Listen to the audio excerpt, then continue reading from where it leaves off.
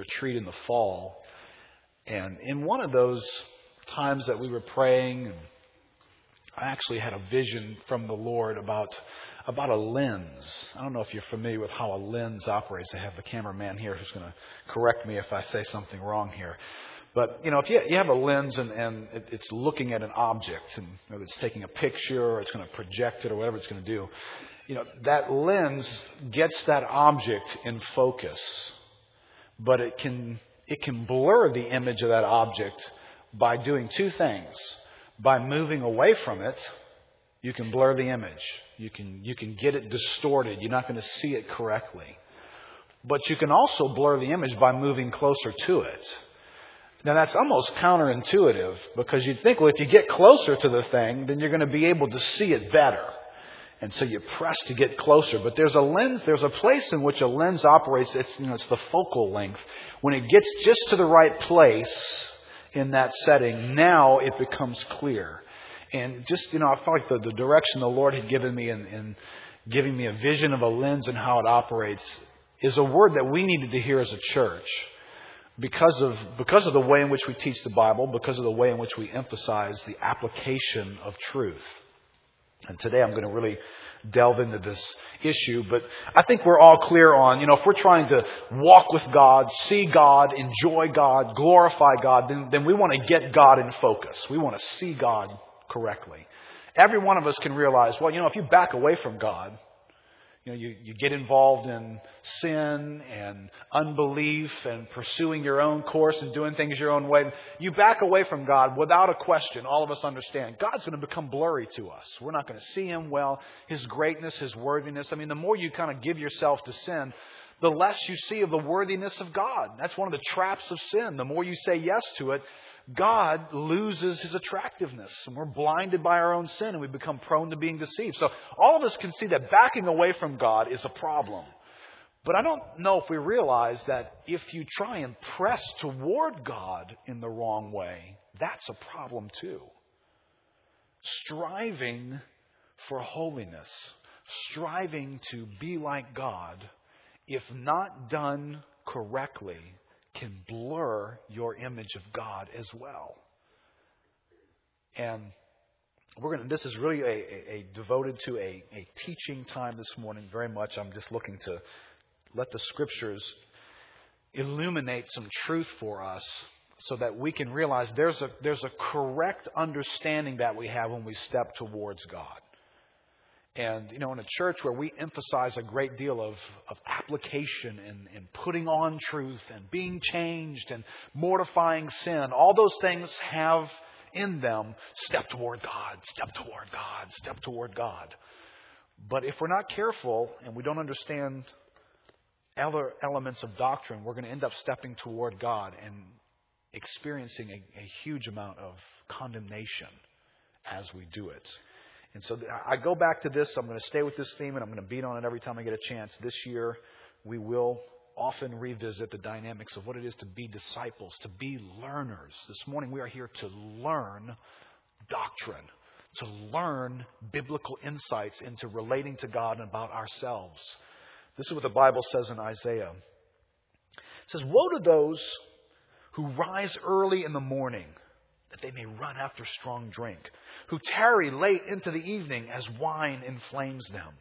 They have lyre and harp, tambourine and flute, and wine at their feasts, but they do not regard the deeds of the Lord or see the work of His hands. Therefore, my people go into exile for lack of knowledge." Listen, if you're not careful on how you read that verse, if you just come from some staunchly conservative church background, see what the Bible says about drinking wine? I told you. That's not the point of this passage. These are people who are busy with life. They're enjoying stuff. Man, they got things going on. And in their busyness and their enjoyment and their pleasure of living life, they have neglected knowing and understanding God. They do not know His deeds or the work of His hands. Therefore, that lack of knowledge is what leads them off into captivity. And you and I can be wandering off into some form of bondage, some form of being controlled and feeling the weight and the shackles and dragging the ball and the chain around in our Christian life because we lack biblical insight. Now, on the one hand, I'm going to say you're going to gain that biblical insight by striving toward God, by being a student, by learning doctrine, by going after the understanding of who God is. That needs to happen because without that insight, you and I will labor under condemnation because we don't understand the truth about not being condemned. Listen to this opening little quote from C.J.'s book, Living the Cross-Centered Life. He says, I rarely read the comics in the newspaper, but a few years ago, someone showed me one I had to keep. It's from a strip called Kathy. Kathy appears to be a single woman in her 30s. In this particular cartoon, she's sitting at home alone with her thoughts. Things I should have done at work, she thinks to herself. Things I wish I'd said to Irving. Things I promised myself to never do again, but I did anyway. Ways I made myself miserable that I could have avoided. Her look of depression deepens. Things I could have done for my family, my puppy, my friends, my coworkers, my neighbor, my finances, my home, my closets, my diet, and millions of people in need whom I've never met. In the final frame, Kathy summarizes her plight. Even when I'm not going anywhere, I have 300 pounds of luggage with me. It's amazing how close to home a comic strip can strike. Like Kathy, we can all generate a depressing list of things undone, unsaid, and unaccomplished. Even when we're not going anywhere, we can carry hundreds of pounds of luggage. The Bible calls this luggage condemnation. At one time or another, we all find ourselves carrying some, whether big or small. Now, last week when we dealt more with the cause of condemnation, we talked more emphatically about unbelief and sin, and particularly to those who are condemned because they have not believed and trusted Christ. But today I want to put more emphasis really on believers in the realm of condemnation. Our experience in feeling this weight of being condemned, this carrying around this luggage, this sense of falling short, of not accomplishing things and not taking care of things that we should have. And you know what's interesting is I actually believe the ground of condemnation, that territory that we can feel condemned in for certain activities that we're not doing right, I think when you become a Christian, I think it becomes larger. Now think with me for a second. If you're an unbeliever, you're not following Christ, you don't know Him, there's just lots of stuff in your life that you're you're just not all that worried about. That a Christian is expected to be very concerned about. TV viewing. Watching the wrong movies. When you didn't know Christ, did you care how much TV you watched? There's no sense of, oh my gosh, I've wasted so much time today watching TV. Oh, the kingdom. You're an unbeliever. It's nothing. Do whatever. You went and saw that R-rated movie. It had skin in it, and had language in it and stuff. So what? Everybody goes to see that. I'm over 17. I can go. But if you're a Christian, that's grounds for, I shouldn't have done that. I shouldn't have gone. I should have wasted my time like that. How many unbelievers are running around thinking, I have not read enough of my Bible today? Oh, again. Here we are in January, and I'm already way behind on my Bible reading for the year. The unbeliever's not running around doing that. He's not wondering about, they mentioned Alpha again today. I'm so scared to invite that so-and-so. I know I should be sharing the gospel more, and I'm just not. The guy in the world, he's not worried about that. But you come into the church and you are. If you're in the world and you have children, you're kind of thrilled that they just stay out of jail, finish school, get a decent job, and get out of your house. You're happy with that. But if you're a Christian and your children grow up and do all those things, but they're not believers, you feel that you have failed at the most important thing that you ever could have done in your life. Marriage. In the world, if you just stay married for more than 10 years, you are the applause of the society these days. When in Christianity, it's not enough that you're just husband and wife. You have to be a husband who leads. You lead as a husband. I lead in my home. I lead well. I communicate. I take responsibility. If you're a wife, not just that you're just faithful to this guy and just with him all these years. No, you're to submit. You submit to him and you honor him and you hold him in high esteem. Right? If you're dating on your way to marriage, oh my goodness, how many norms can you violate that the guy in the world doesn't care about? You're doing what? You're guarding her what? You know, and you failed at that and you feel bad. You feel like you've defrauded her somehow. I just went out on the date the other night. I don't know what you're talking about. See, the guy in the world's got territory of condemnation like this, but when you add knowledge, this is what we saw last week, when you add the law brings a revelation of sin. So when you add righteousness, when you become a Christian, it's like turning the lights on in the room. All of a sudden, there's a lot more stuff that you can fail at, all kinds of things now that you didn't really have the opportunity to fail at before. So condemnation, the opportunity for it, went from about this big in your life, and you got saved, and it became like the state of Virginia or something. Just all of a sudden, it's everywhere. I've got lots of opportunities to fail. Listen to this thought from Jerry Bridges. He says, my observation of Christendom is that most of us tend to base our personal relationship with God on our performance instead of on His grace. If we've performed well, whatever well is in our opinion, then we expect God to bless us. If we haven't done so well, our expectations are reduced accordingly. Right? Anybody ever done that?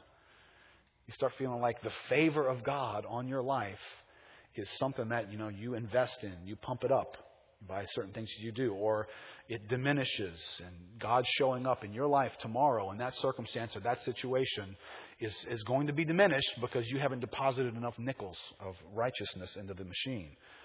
In this sense, we live by works rather than by grace. We are saved by grace, but we are living by the sweat of our own performance. Moreover, we are always challenging ourselves and one another to try harder. We seem to believe success in the Christian life, however we define success, is basically up to us, our discipline, and our zeal, with some help from God along the way. Right? We are always pressing ourselves. Try harder. Try harder in your Bible study. Try harder in your outreach. Try harder in your marriage. Try harder in your parenting. Try harder. And then we get together as a church in covenant groups and in classes and in whatever it is that we're doing together. And we tell one another, try harder. Try harder. Go back and do that again. Go talk to that person. Go work that out. Try harder. Try harder. Press closer. And so you can get under the weight of this and start feeling like, I appreciate the cheering squad, but every time you remind me to do that and I don't do it well, I just feel condemned again for falling short. And please note this in your outline. It says, beware. Striving for sanctification doesn't have to, it's not even supposed to, but striving for sanctification can result in a greater focus on your actions and attitudes than on the God you are seeking to be like, resulting in feelings of condemnation. I think most of us can relate to that. And when you start feeling, you get into this zone of condemnation, and you're pressing and you're focused and you're aware of your contributions, your actions, your attitudes, and Christ is being diminished. You are losing sight of Him. You are updating yourself always on how you're doing and how you're not doing, and you begin to feel frustrated, begin to feel like a failure, you begin to feel discouraged. See, I think at this moment, something's missing in our knowledge and how we're walking things out, and we are right now being led off into captivity. Because we're more aware of us than we are of Christ. Can we remember this? When Jesus Christ calls us to Himself, He calls us to a supernatural life. So everything on this ground that we're given, supernatural relationships, supernatural marriages, and supernatural encounters with the unbelievers, we're called, if you will, to a life of walking on water. Well, you remember Peter's experience of walking on water? Jesus calls him, Peter, get out of the boat and come to me. And he answers that call. Listen, every one of us, come out of the world and come to me. Get out of that way of living and come to me. Come on, walk on the water. And Peter gets out of the boat, doesn't he? And he takes his first few steps and he does fine and he walks on water until what happens? He gets his eyes off of Christ and he starts looking around and he starts thinking in his own reasoning power, and he realizes, I'm in a storm. Wind is blowing, howling. I hear that noise. I am walking on water. I am walking on water. Now he loses sight of Christ. And he's doing something that's much bigger than him.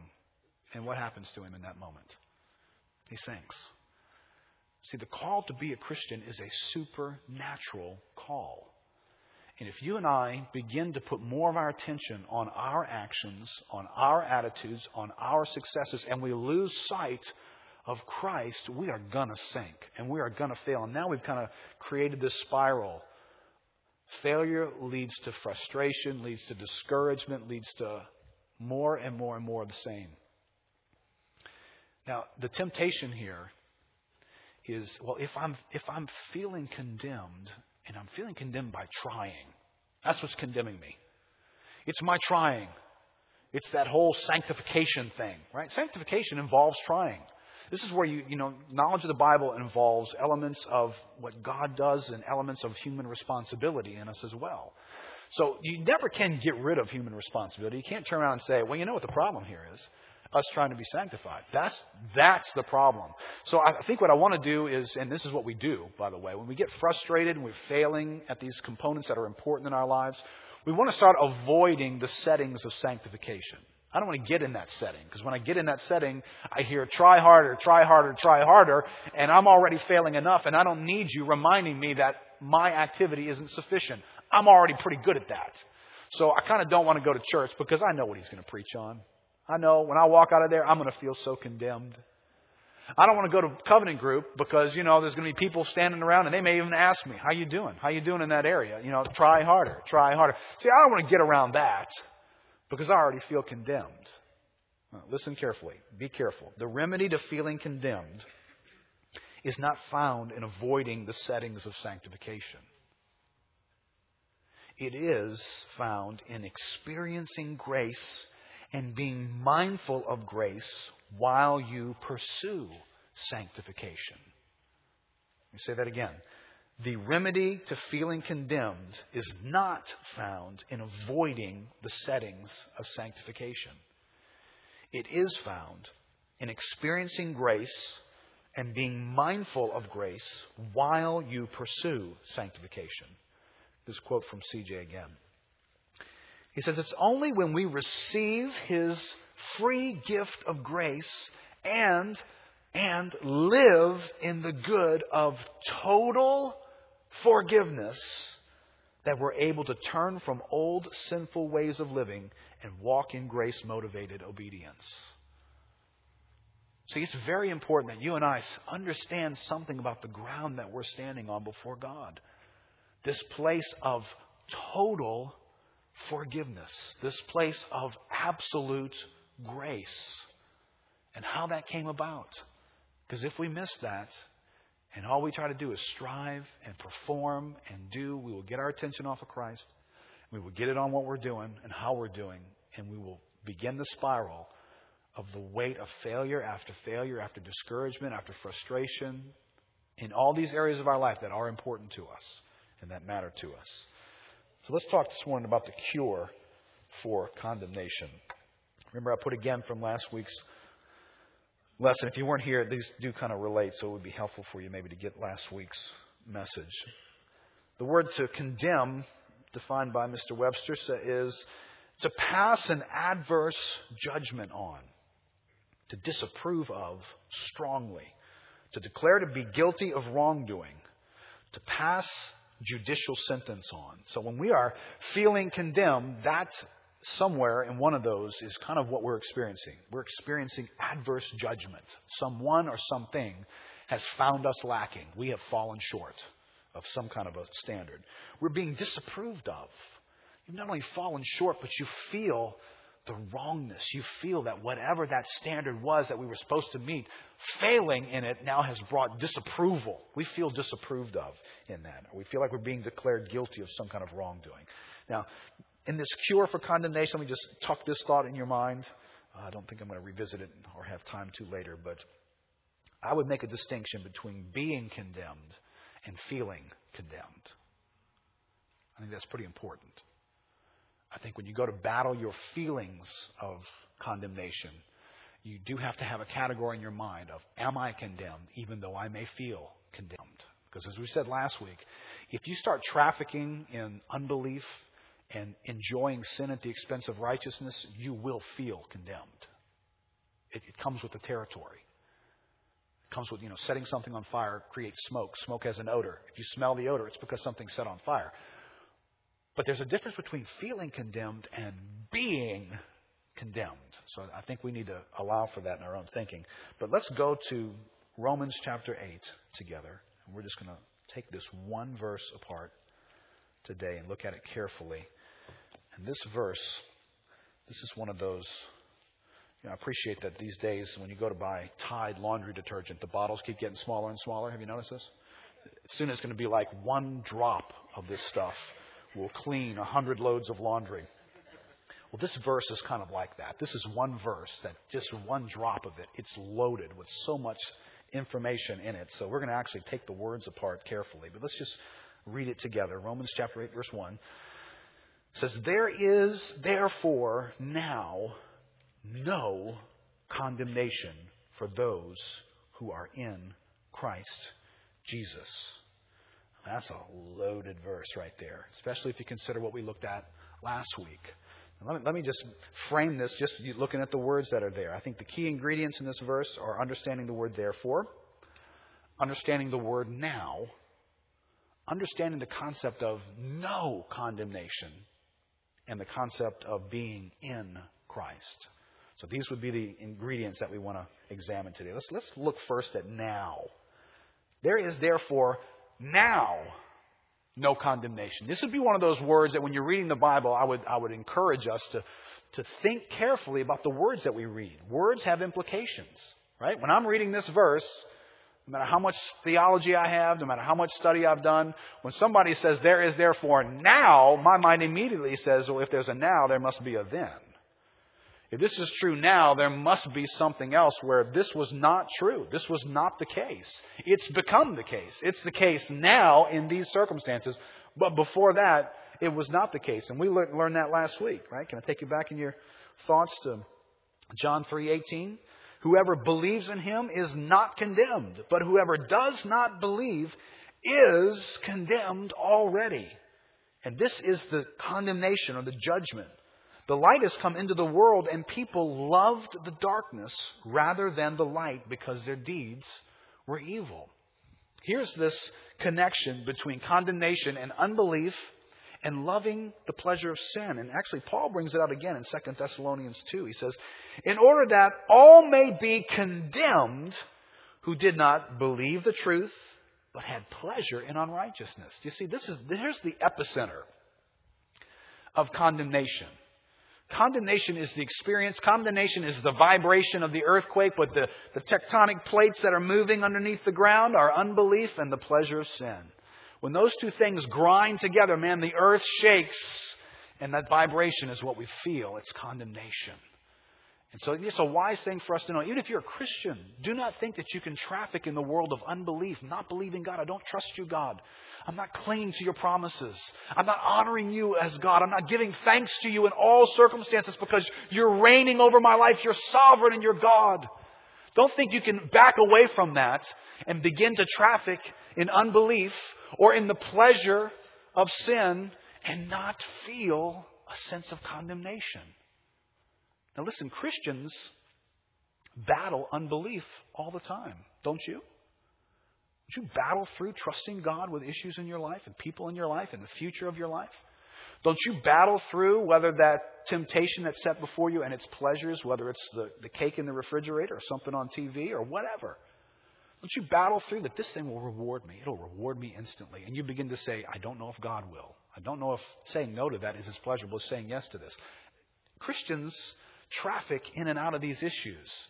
Now, as we're going to learn today, are we condemned is different than do we feel condemned.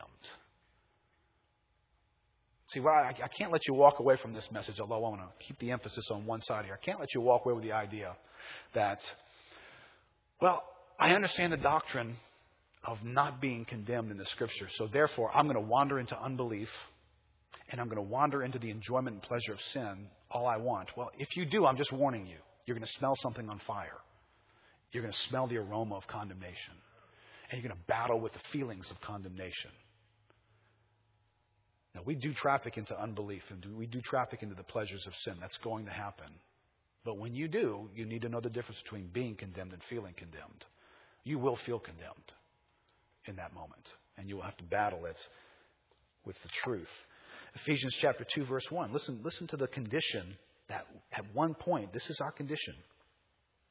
You were dead in the trespasses and sins in which you once walked, following the course of this world, following the prince of the power of the air, the spirit that is now at work in the sons of disobedience, among whom we all once lived in the passions of our flesh, carrying out the desires of the body and the mind, and were by nature children of wrath, like the rest of mankind.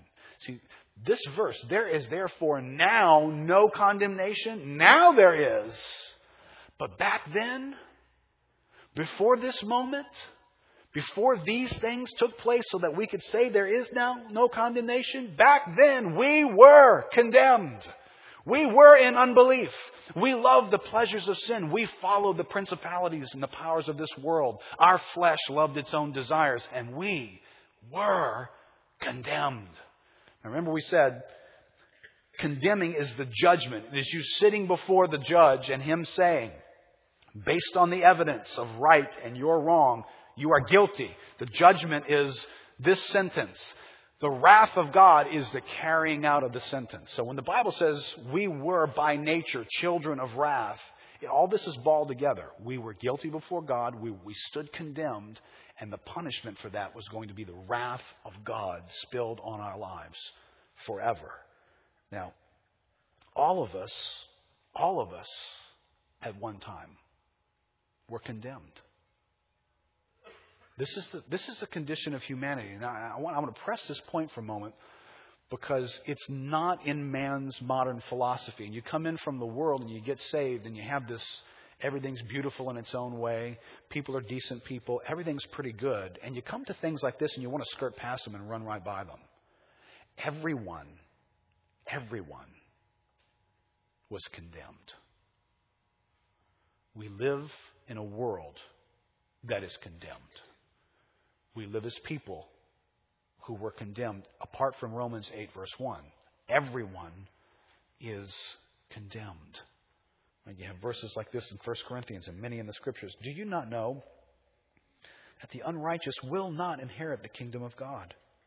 Do not be deceived, neither the sexually immoral, nor idolaters, nor adulterers, nor men who practice homosexuality, nor thieves, nor the greedy, nor drunkards, nor revilers, nor swindlers will inherit the kingdom of God. And such were some of you. But you were washed, you were sanctified, you were justified in the name of the Lord Jesus Christ and by the Spirit of our God. You understand, when you and I survey humanity, I hope you don't have an uninformed biblical view that you look out on humanity that somehow in the end it all comes out in the wash. It's going to be fine for everybody. You and I should feel the reality that we once were like all of humanity. We were under the condemnation of having fallen short. And in that condemnation, we were simply in the waiting room, waiting to be taken to the wrath of God, which we were beginning to smell and taste just a little bit in this world, but would be poured out for all eternity. When you look up at the world, please do not be at peace with their condition. They are not in a good place. This should inform the way a Christian lives his life upon planet Earth. I'm okay, you're okay, ain't okay. They're not okay. And neither were you and I. We were not okay. We were condemned. We were under the wrath of God. Now, I don't think we get this probably until many years into Christianity. I hope we get it quickly. But, it's almost most of us, and maybe many of you are here today, and I think if I think back to my conversion, I would say this as well. We walk through life. We're not Christians. We are condemned, and the wrath of God is the meeting out of that sentence. We don't know that, but we're walking through life, and stuff starts coming off of our life. The wheels start to come off. Stuff doesn't work. Things get old. Whatever it is that drove you. You got bored with this, so you tried drugs. Next thing you know, you were addicted. Started stealing from you left and right, wrecking all your relationships. Your life wasn't working. It became just a big mess of sorrow. Maybe you just got bored with relationships. You tried this thing, you tried that thing, you tried this thing, you tried to be successful. You tried to buy this latest gadget or toy. You moved from this marriage to that one. And in the end, you felt as empty as when you started the whole thing. Somewhere along the way, you clue in that life doesn't work. So you're on the side of the highway, if you will, and your life is broken. And someone comes along, a friend of yours, maybe it's an office worker, relative, something about Christianity is going on in their life, and they invite you to church. They talk to you a little bit, and you hear the gospel. And maybe you respond, or maybe you've gone through Alpha, and you respond to that. And your perspective on Christianity is, my life wasn't working, and I was introduced to Christ, and He came into my life, and what a difference He's made. You know what? That's true. That is a genuine testimony. That's the way all of us should sound. That's the way I think I would have shared my testimony years ago. But it's not all the truth. There was more going on there. So that almost gives us the image that I'm living my life, I'm driving down the highway of life, and all of a sudden my car starts to sputter. I think it's going to go out, but I'm in a desert somewhere. And it's running rough, and I got gas, and I can't understand, and I'm confused, and the thing just dies on me. And I'm in the middle of the desert, no cars are coming. And Jesus comes along. I don't know, he's probably riding the Harley or something. He comes driving up. Hey, what's going on? I don't know. My life's busted. I can't get it started. He opens the hood. He messes with it. He fixes it. He's got some urgency about him. Try it now. You turn it on and you start it. Oh, thank you, Jesus. Thank you, Jesus. Thank you, Jesus. I can get on my way.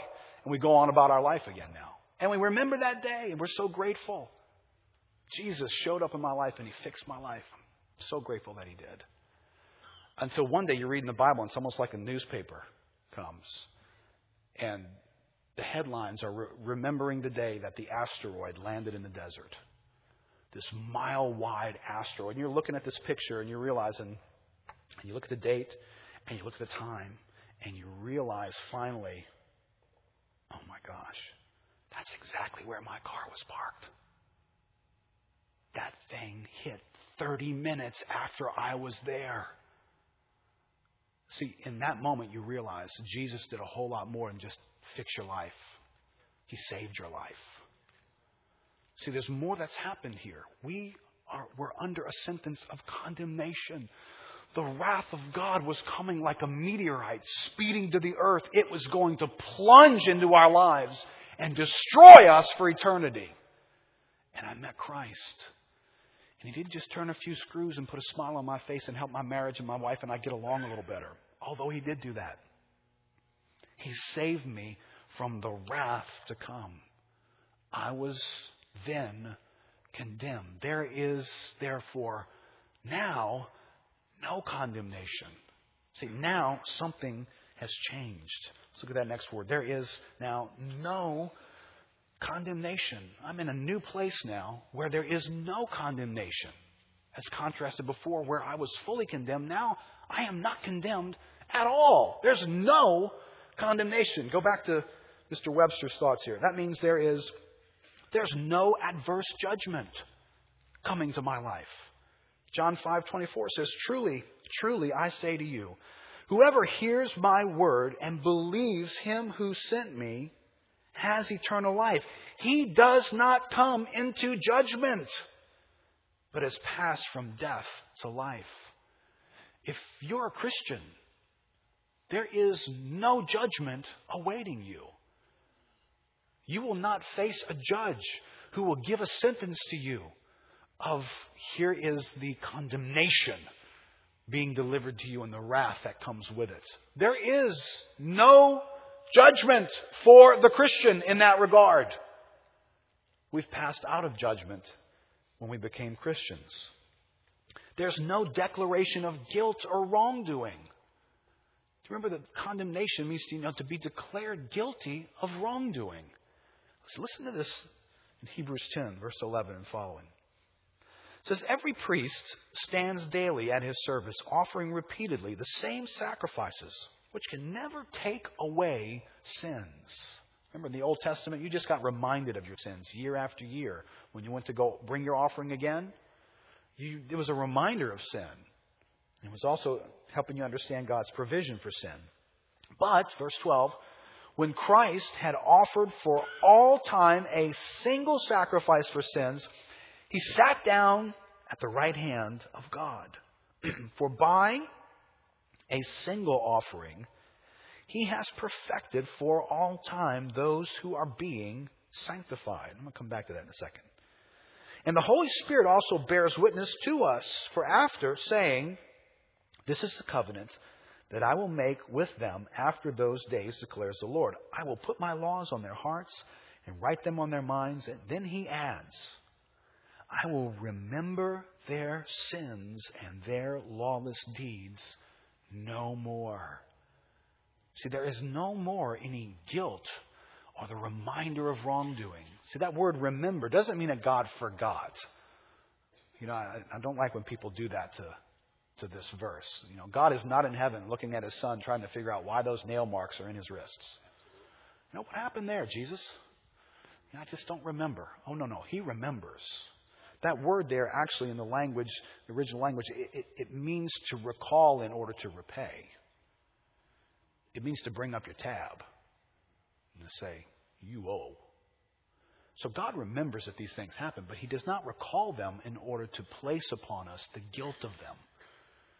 Right, that's not what He's doing with that. Where there is forgiveness, verse 18, where there is forgiveness of these things, there's no longer any offering for sin. All right, now this goes back to CJ's thought about being completely forgiven. We're not 90% forgiven. It said as on the Old Testament. You know, remember the Old Testament had a variety of offerings. You know, sometimes it was a grain offering, sometimes a little bird, sometimes it was a goat. Well, it's not as though we have the freedom now to create lesser offerings. Right? We have these lesser offerings. You know, we've done something wrong. We've failed. We've fallen short in the land of condemnation with all of our responsibilities and things that we should be doing. We've fallen short. So what we're going to do is we're going to make up some form of an offering in order to make up for that. Do you understand? Where there is forgiveness, there is no longer any offering for sin. Do not attempt to atone for your sin. Do not attempt to make up for your sin. Do not attempt to pay somehow for your failures. Don't beat yourself. Don't create glass to crawl across.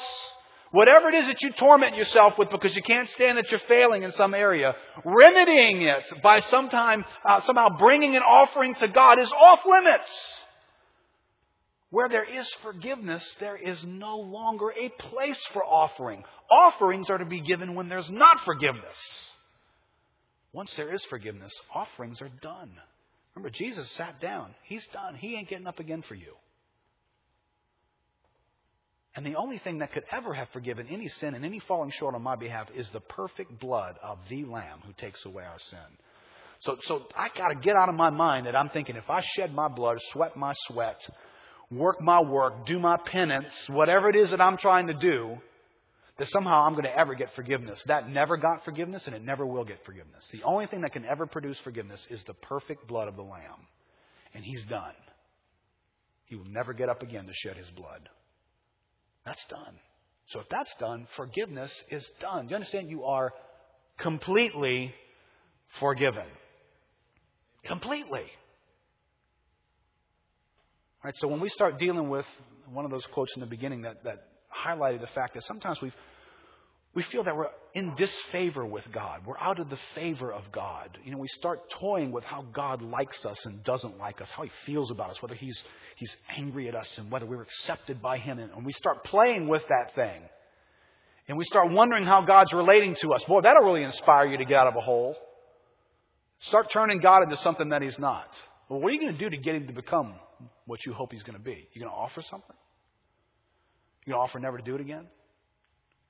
You know, offer to get your act together. From now on, I'm going to do this way. From now on, I am not screwing up in this area. I'm asking everybody that I don't even know. 1 million people are going to hold me accountable. I'm never doing this again. Well, that's great. I don't mind you doing that. Just do it for the right reason. Don't do it as an offering to God so you can get His favor. That never got you God's favor in the first place. There's one thing that got favor from God, and it was the person sitting down next to Him who's not getting up again. Listen to back up a little bit in verse 14 there, that quote. Hebrews 10, verse 14. It's a very interesting way of saying something. For by a single offering, He has perfected. Now, you may not be much of a grammarian, but that's a past action. That is completed. It's done. He has perfected for all time. Now, add this to it. Those who are being sanctified. Wait. How can somebody be perfect and yet still being sanctified? To be sanctified is to be changed. It's to grow in holiness. It's to increase in the reality of the holiness of God taking place in our lives. So how on the one hand are we perfected and at the same time growing in holiness? See, this is where you need to make sure. Why is there striving and pressing toward God? It certainly cannot be so that we might attain something of acceptance with God. It cannot be for that reason. Because according to this passage, we have been made perfect. Can you get any more perfect than perfect? You can't get. If you're perfect, you're perfect. We've been made perfect. Perfected, it means we have been given His righteousness and His right standing with God. God has given to us righteousness, and He has given to us right standing with God. So in that sense, we are perfected before God. There is no striving left for you and I to achieve a place of perfection before God. But we're still being sanctified. It must be that we're being sanctified for a different reason then. And we are. And I'm not going to get into that at all today. But can you just leave it in that category? Sanctification is not about us achieving perfection and acceptance before God. That's already been done. Spiritual disciplines, Bible reading, obeying God, serving others, mortifying sin, any of those activities, upholding your responsibilities, none of those things are about gaining us a place of acceptance before God at all. That's already done, completed, past tense, over with. We have been perfected. But yet the Bible turns around and says, try, do, put on, stop this. It must be for different reasons then. It's not to gain the favor of God. That's already been given to me. There's no condemnation, therefore there is no disapproval. Well, you know how important this is? You know how many of us in this room are being tortured by our pursuit of approval? If I could go psychobabble on you for a moment. If we could really be honest, right, let's install the TV monitors over all of our heads and just let our true intentions of our heart be known. And just, kind of have our moment of nakedness before people. How much of our motivation, how much of our thought processes throughout the day that we torture ourselves with, of where we're going to be and who we're going to be with and how we're relating, how we're doing, how we're not doing, how we compare ourselves to this person. She's bigger than me and she's not that. How much of that stuff is about being approved of? I just want to be approved of. There's something in me. It just wants to hear something tell me, I'm okay. You're all right. I approve of you. Now, I'm not sure that's just not something we are desperately in need to hear God say to us. And it's in us. And we keep asking everybody else, every faulty, sinful human being. Listen, everybody around you, they're too busy to be worried about you. If we first can figure that out. Sin has made me busy with me. I'm not busy with you. I'm busy with me. I'm too busy trying to get approved of to remember that you might need me to tell you you're okay. I don't have time to think about your problem. I'm thinking about my problem. But, the great thing, the thing that's so freeing is to not yoke my approval to other people. Don't do that. Don't yoke it to your wife. Don't yoke it to your children. Don't yoke it to your best friend. Don't yoke it to your boss. If you do yoke it to people, you're going to be bitter and mad at everybody. You know what I'm saying? Because you can't get them to tell you you're okay. You can't get them to applaud loud enough. They don't do it frequently enough. They don't do it the way that you wanted. Oh, they appreciated that about you, but not this. And everybody knows that this is really what matters to me. Goodness, you're a hard person to be around. But the bottom line is, why am I kind of like that? Because I need to hear God tell me, Keith, you're accepted by me. The one who's perfect, the one who does give his attention to you in a perfect way. You are accepted by me. Look in Ephesians 4, verse 1. Chapter 1, verse 4.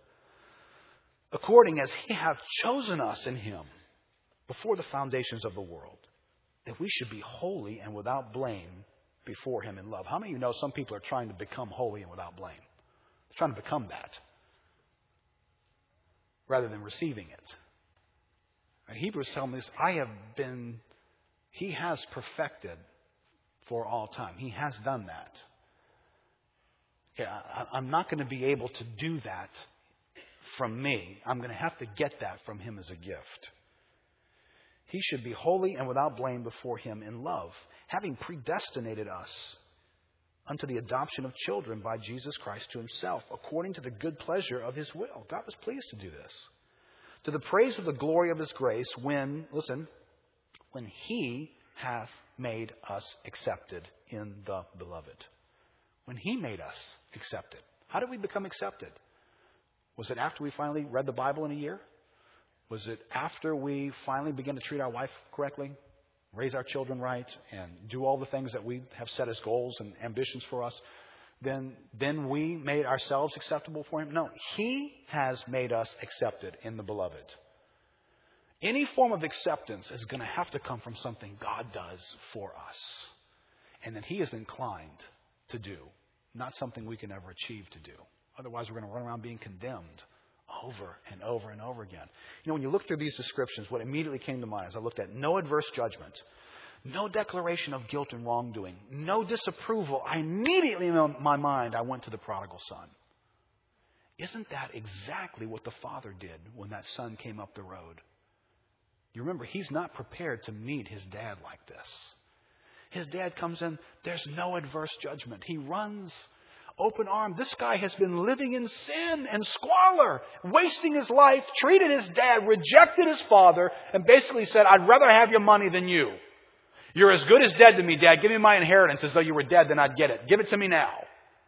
What an insult. What a wasted life.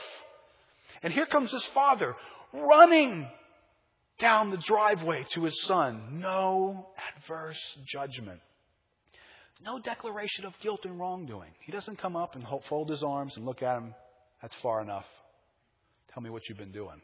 I think I know what you've been doing. Don't think you're coming back here like that.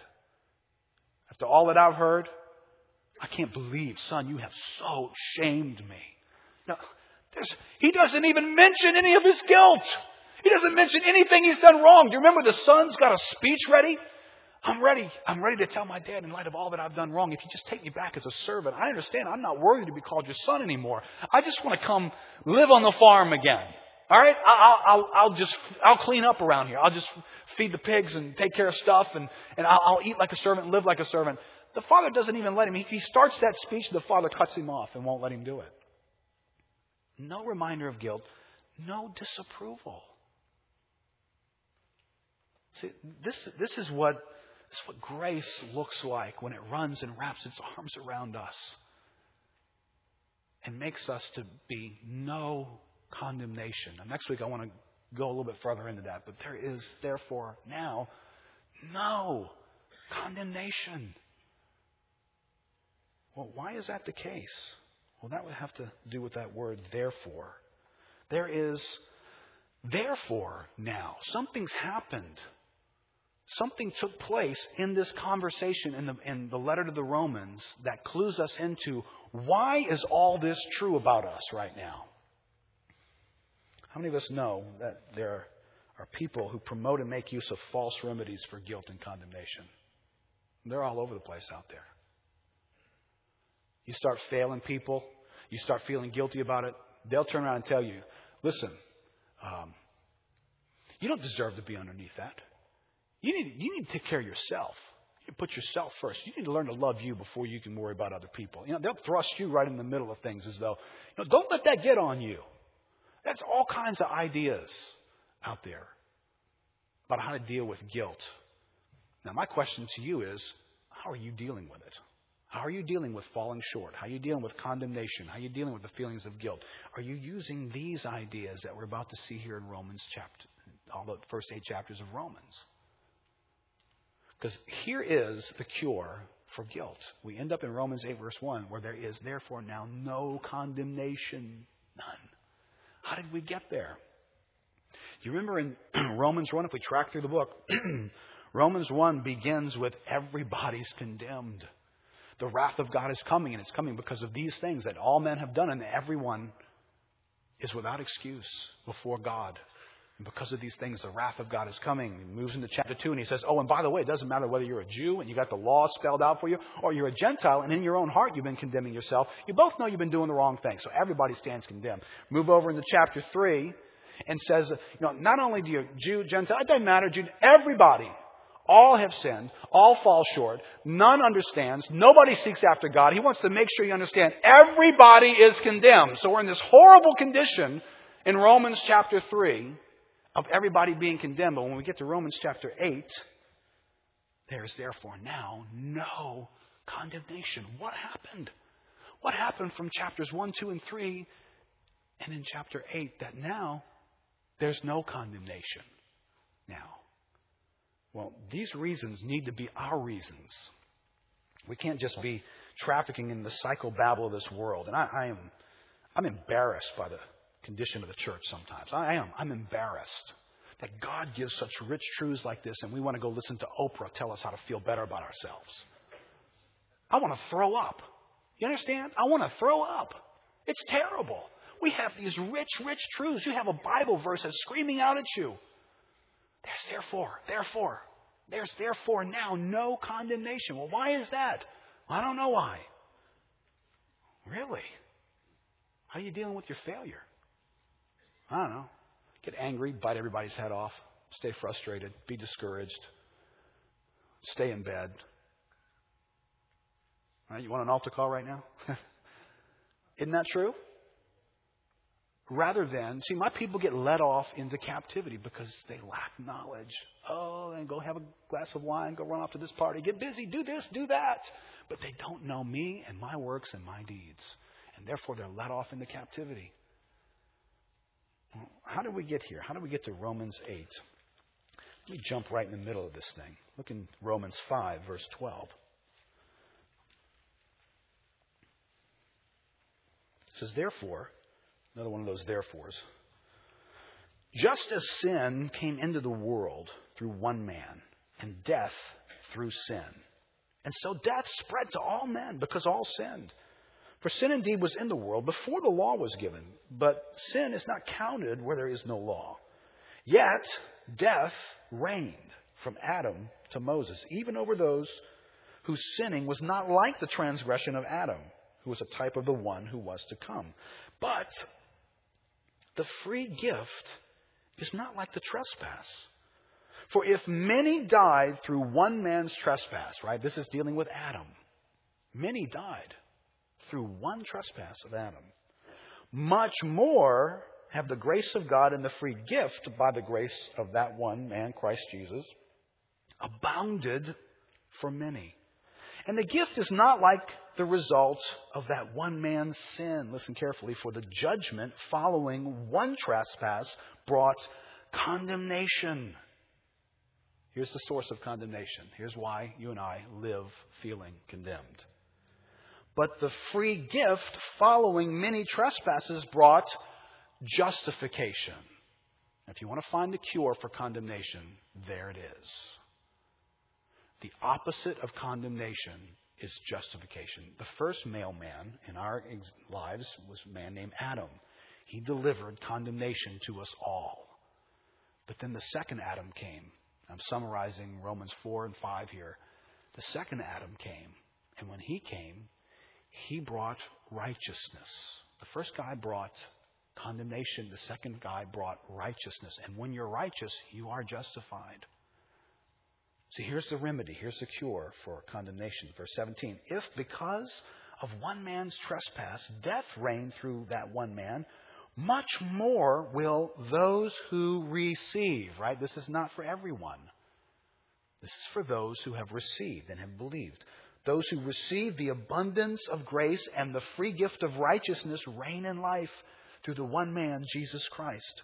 Therefore, as one trespass led to condemnation for all men, so one act of righteousness leads to justification and life for all men. For as by the one man's disobedience the many were made sinners, So by the one man's obedience, the many will be made righteous. Now, do you remember when we talked last week, the chemical equation for condemnation?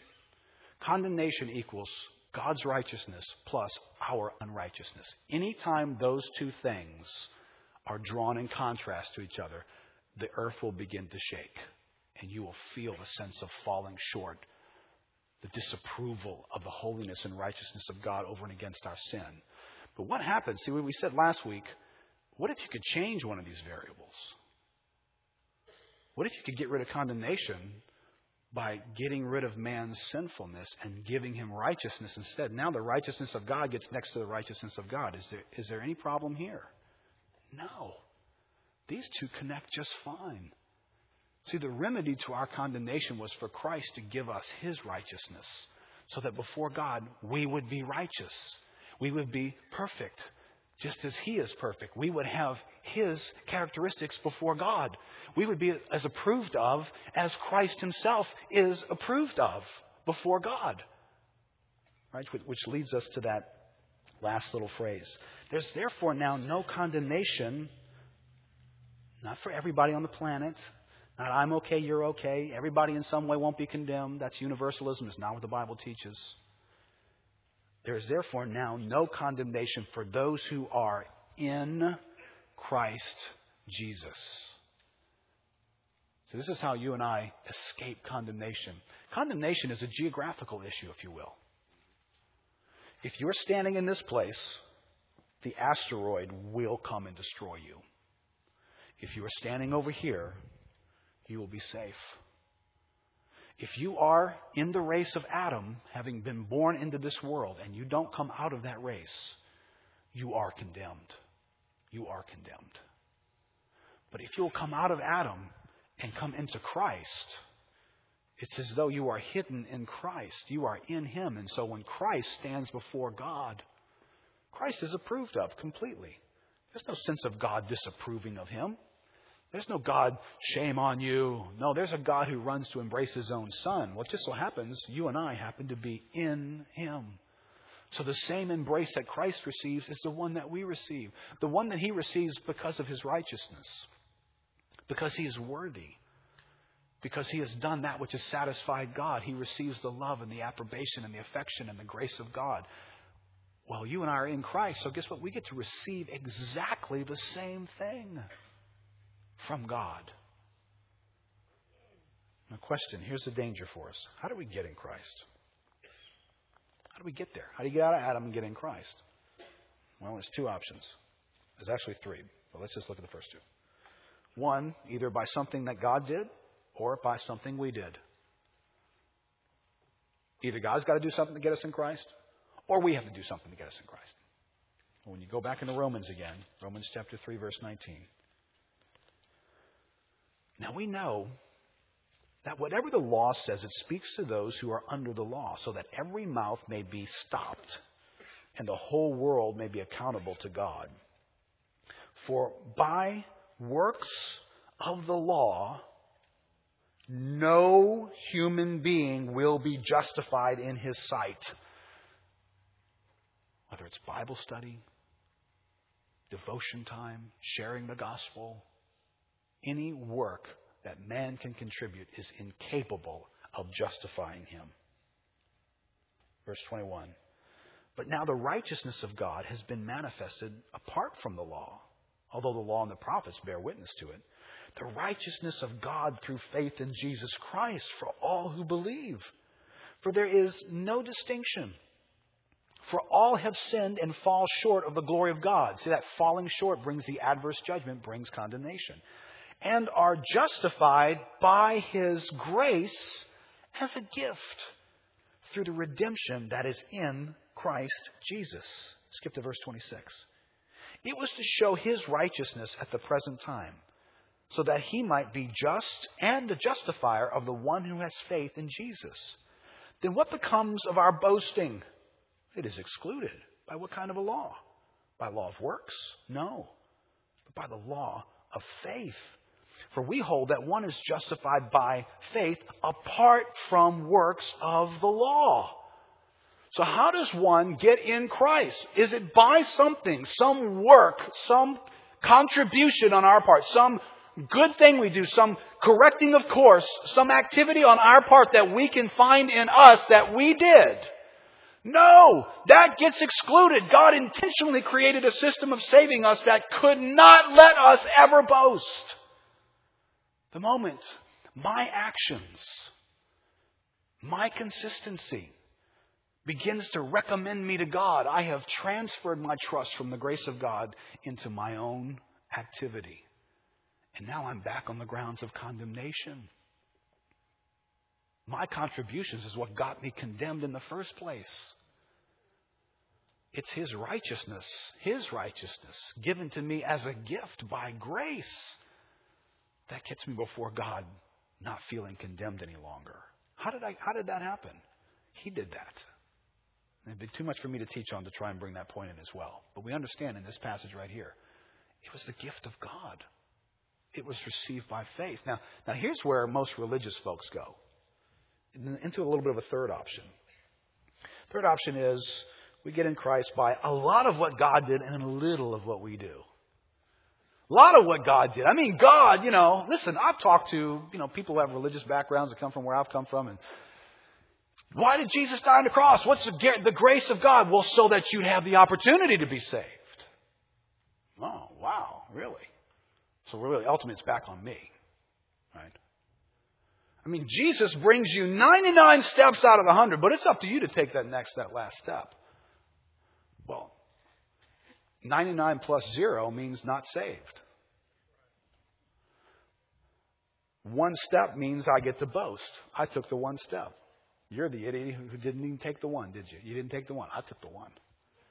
I'm going to bump into you in heaven one day and I'm going to say, yeah, I know why I'm here. Yeah, I took the one. I remember the day. I remember it well. Looked at my situation, looked at Christ. Yeah, I decided. I chose. I'm here. It's a good thing I did that day, wasn't it? See, you understand the Bible all over the place says there will be no boasting in heaven except in Christ. So you and I don't get into Christ by Jesus doing so much of it and we just do a little bit. Well, we got to do something. Got to do our part. Well, no, not if we still want grace to be grace, right? Romans 11:6. But if it's by grace, it's no longer on the basis of works. Otherwise, grace would no longer be grace. See, if grace isn't 100 steps to God, if it's 99, it's no longer grace. Grace is 100 steps to God, all provided by God, that we may boast in Him who saved us, and we're just blown away that He did. Not boasting in any contribution that we made. Now, I understand for the Christian, where this becomes a problem for the Christian, Matt, you can go ahead and come up. Where this becomes a problem for the Christian is what the Galatians began to experience, where Paul jumped down their throats with both feet with razor blades attached to his body and diced them and sliced them up. You never heard a man more upset. Oh, you foolish, you idiot Galatians. Who has bewitched you? You began by faith, but now you're going to try and be perfected by the flesh? You understand when he says you began by faith, he's going back to Romans here. What did you do? Well, by faith I just received what God said. I just believed by faith. Okay, God, you say that's it? All right, that's it then. And I was in Christ. I didn't step into Christ. I didn't make myself go into Christ. I didn't crawl across glass to get in Christ. So you get into Christ that way and you become a Christian and all of a sudden you realize, I have responsibilities as a father and as a husband and I got to do outreach here and Operation Replan. I got to go to covenant group. And the ground begins to get bigger and bigger and bigger all around us. And we start feeling like, okay, I'm not doing that well and I'm not failing at that and I'm not doing that real good either. And then we start feeling condemned and somehow we have pushed the emphasis now away from God and away from the grace of God and we're all about us. Oh, we're all about applying the truth. Don't we want to do that? Yes, we do. For the right reasons. Not because we're going to gain favor with God. Grace is about having favor from God. We already have favor from God. Do you actually think anything you do, think of it this way, is there anything you could do that could get Christ to have more favor from God? You ever thought of it that way? If I would just do this, and I'd be more successful at this, and I'd get up earlier, and I'd take care of my kids, and I would do this with the neighbor next door, and if I would do this, God would accept Christ more. I need to get about doing this. Does that make any sense at all? God cannot accept His Son anymore, and therefore He cannot accept you anymore, because you are in His Son. Listen to these little lines of thought here, and we're going to close. The cure for condemnation is justification. Romans 5:16. For the judgment following one trespass brought condemnation, but the free gift following many trespasses brought justification. And justification, the beginning of that chapter, is we have been justified by faith. We have peace with God. Justification has given you peace with God. You have peace with God. You are on good ground with God. You are completely accepted. He has made you perfect so that there would no longer be this unrighteousness getting next to righteousness thing happening and you and I feeling condemned. No, now there's righteousness next to righteousness. It's the righteousness of Christ next to the righteousness of the Godhead. There is no disparity anymore. God is okay with us. We have peace with Him. We are accepted in the Beloved. The basis for our justification is mercy and grace. That's the basis. It's never based in us. It was always based in God chose to do what God chose to do for reasons that would enlarge Him and let Him be seen more clearly. God chose, not for reasons in me. Lastly, the way that grace is received is by faith. For by grace you have been saved through faith. And this is not of yourselves. It is a gift of God, lest anyone should boast. I specifically believe that verse is highlighting that not even your faith is something you can boast in. You cannot turn around and say, yeah, well, God gave the grace, but I brought the faith, baby. I'm here because of my faith. You can't even boast in that. In some mystery in God, even your believing is God. It's very humbling, isn't it? You want to know why sometimes we dance and sing and shout about songs that we're singing about salvation? This is why. Because, I understand that. I was the guy on the side of the road. And you didn't just come and fix my life. I had no idea. 30 minutes from now, I was going to be destroyed. And I didn't do anything to get you to stop and come find me. And you came and saved me. And I thought you'd just kind of put a few of my bobos together, but I realized, oh my goodness, I realized it was much more than that. And I stand today not condemned. I don't have to struggle and strive. I don't have to yoke my approval to anybody or any accomplishment or anything that I'm doing. I am approved of before God. I hope you like me, but I'm okay if you don't. The God of the universe, He's fully accepted me. I'm going to be okay. This makes a huge difference.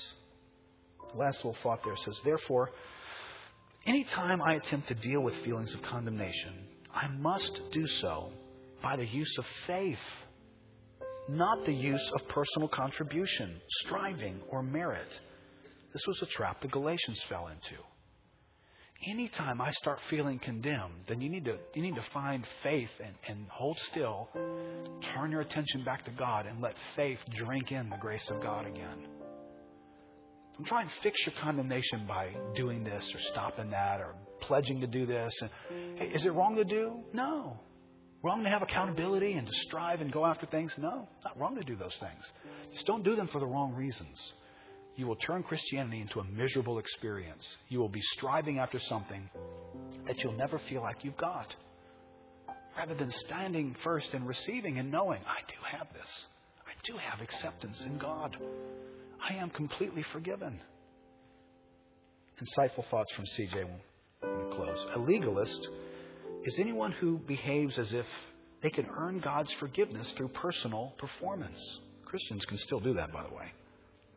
Various spiritual activities such as Bible reading, prayer, or sharing the gospel that are good and vital in themselves when pursued for the right reasons. But often, without realizing it, we allow a dangerous shift to take place in our mind and heart. We change what God intends as a means of experiencing grace into a means of earning grace. Let's stand up together.